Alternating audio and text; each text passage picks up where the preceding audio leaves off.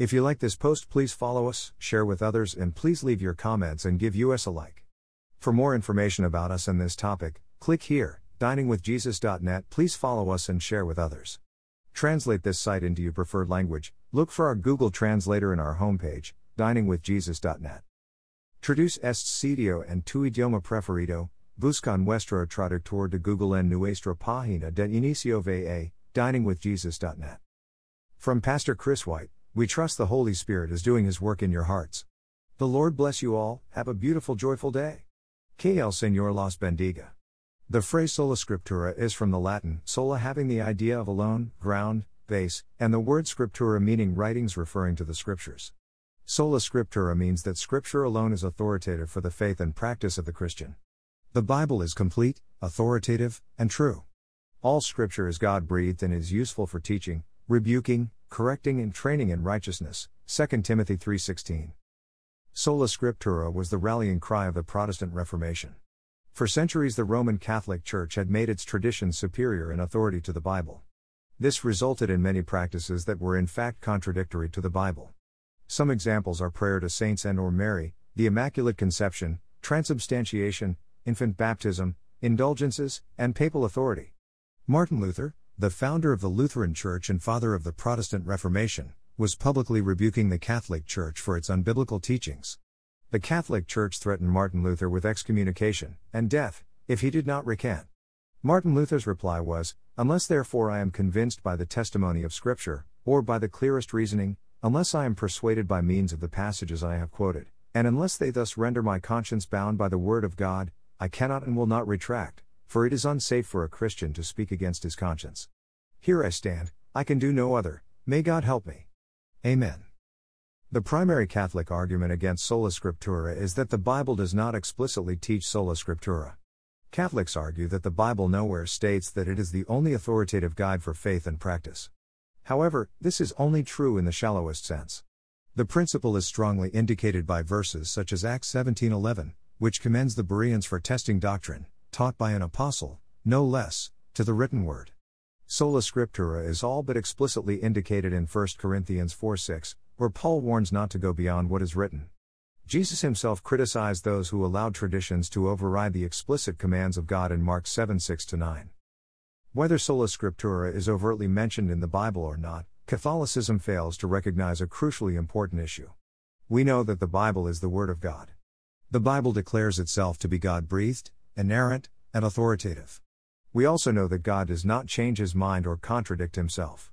So, while the Bible itself may not explicitly argue for sola scriptura, it most definitely does not allow for traditions that contradict its message. Sola scriptura is not as much of an argument against tradition as it is an argument against unbiblical, extra-biblical and/or anti-biblical doctrines.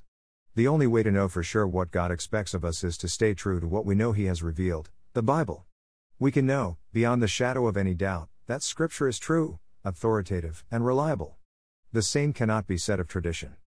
The Word of God is the only authority for the Christian faith. Traditions are valid only when they are based on Scripture and are in full agreement with Scripture. Traditions that contradict the Bible are not of God and are not a valid aspect of the Christian faith. Sola scriptura is the only way to avoid subjectivity and keep personal opinion from taking priority over the teachings of the Bible. The essence of sola scriptura is basing your spiritual life on the Bible alone and rejecting any tradition or teaching that is not in full agreement with the Bible. 2 Timothy 2:15 declares, "Do your best to present yourself to God as one approved, a workman who does not need to be ashamed and who correctly handles the word of truth." Sola scriptura does not nullify the concept of church traditions.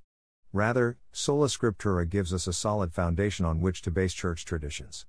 There are many practices, in both Catholic and Protestant churches, that are the result of traditions, not the explicit teaching of Scripture. It is good, and even necessary, for the Church to have traditions. Traditions play an important role in clarifying and organizing Christian practice. At the same time, in order for these traditions to be valid, they must not be in disagreement with God's Word. They must be based on the solid foundation of the teaching of Scripture. The problem with the Roman Catholic Church, and many other churches, is that they base traditions on traditions which are based on traditions which are based on traditions, often with the initial tradition not being in full harmony with the Scriptures. That is why Christians must always go back to sola scriptura, the authoritative Word of God, as the only solid basis for faith and practice. On a practical matter, a frequent objection to the concept of sola scriptura is the fact that the canon of the Bible was not officially agreed upon for at least 250 years after the Church was founded. Further, the Scriptures were not available to the masses for over 1,500 years after the Church was founded.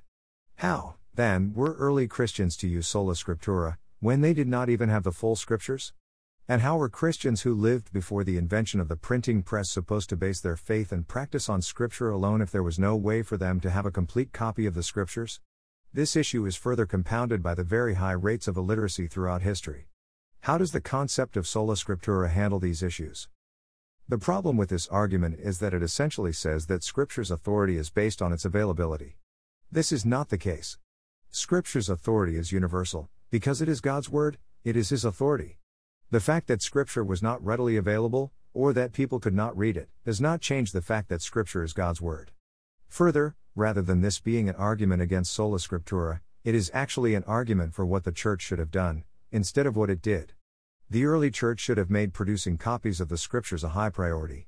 While it was unrealistic for every Christian to possess a complete copy of the Bible, it was possible that every church could have some, most, or all of the Scriptures available to it. Early church leaders should have made studying the Scriptures their highest priority so they could accurately teach it. Even if the Scriptures could not be made available to the masses, at least church leaders could be well trained in the Word of God. Instead of building traditions upon traditions and passing them on from generation to generation, the church should have copied the Scriptures and taught the Scriptures. 2 Timothy 4:2. Again, traditions are not the problem. Unbiblical traditions are the problem. The availability of the Scriptures throughout the centuries is not the determining factor. The Scriptures themselves are the determining factor. We now have the Scriptures readily available to us. Through the careful study of God's Word, it is clear that many church traditions which have developed over the centuries are in fact contradictory to the Word of God. This is where sola scriptura applies. Traditions that are based on, and in agreement with, God's Word can be maintained. Traditions that are not based on, and or disagree with, God's Word must be rejected. Sola scriptura points us back to what God has revealed to us in His Word. Sola scriptura ultimately points us back to the God who always speaks the truth, never contradicts Himself, and always proves Himself to be dependable. Thank you to Got Questions Ministries.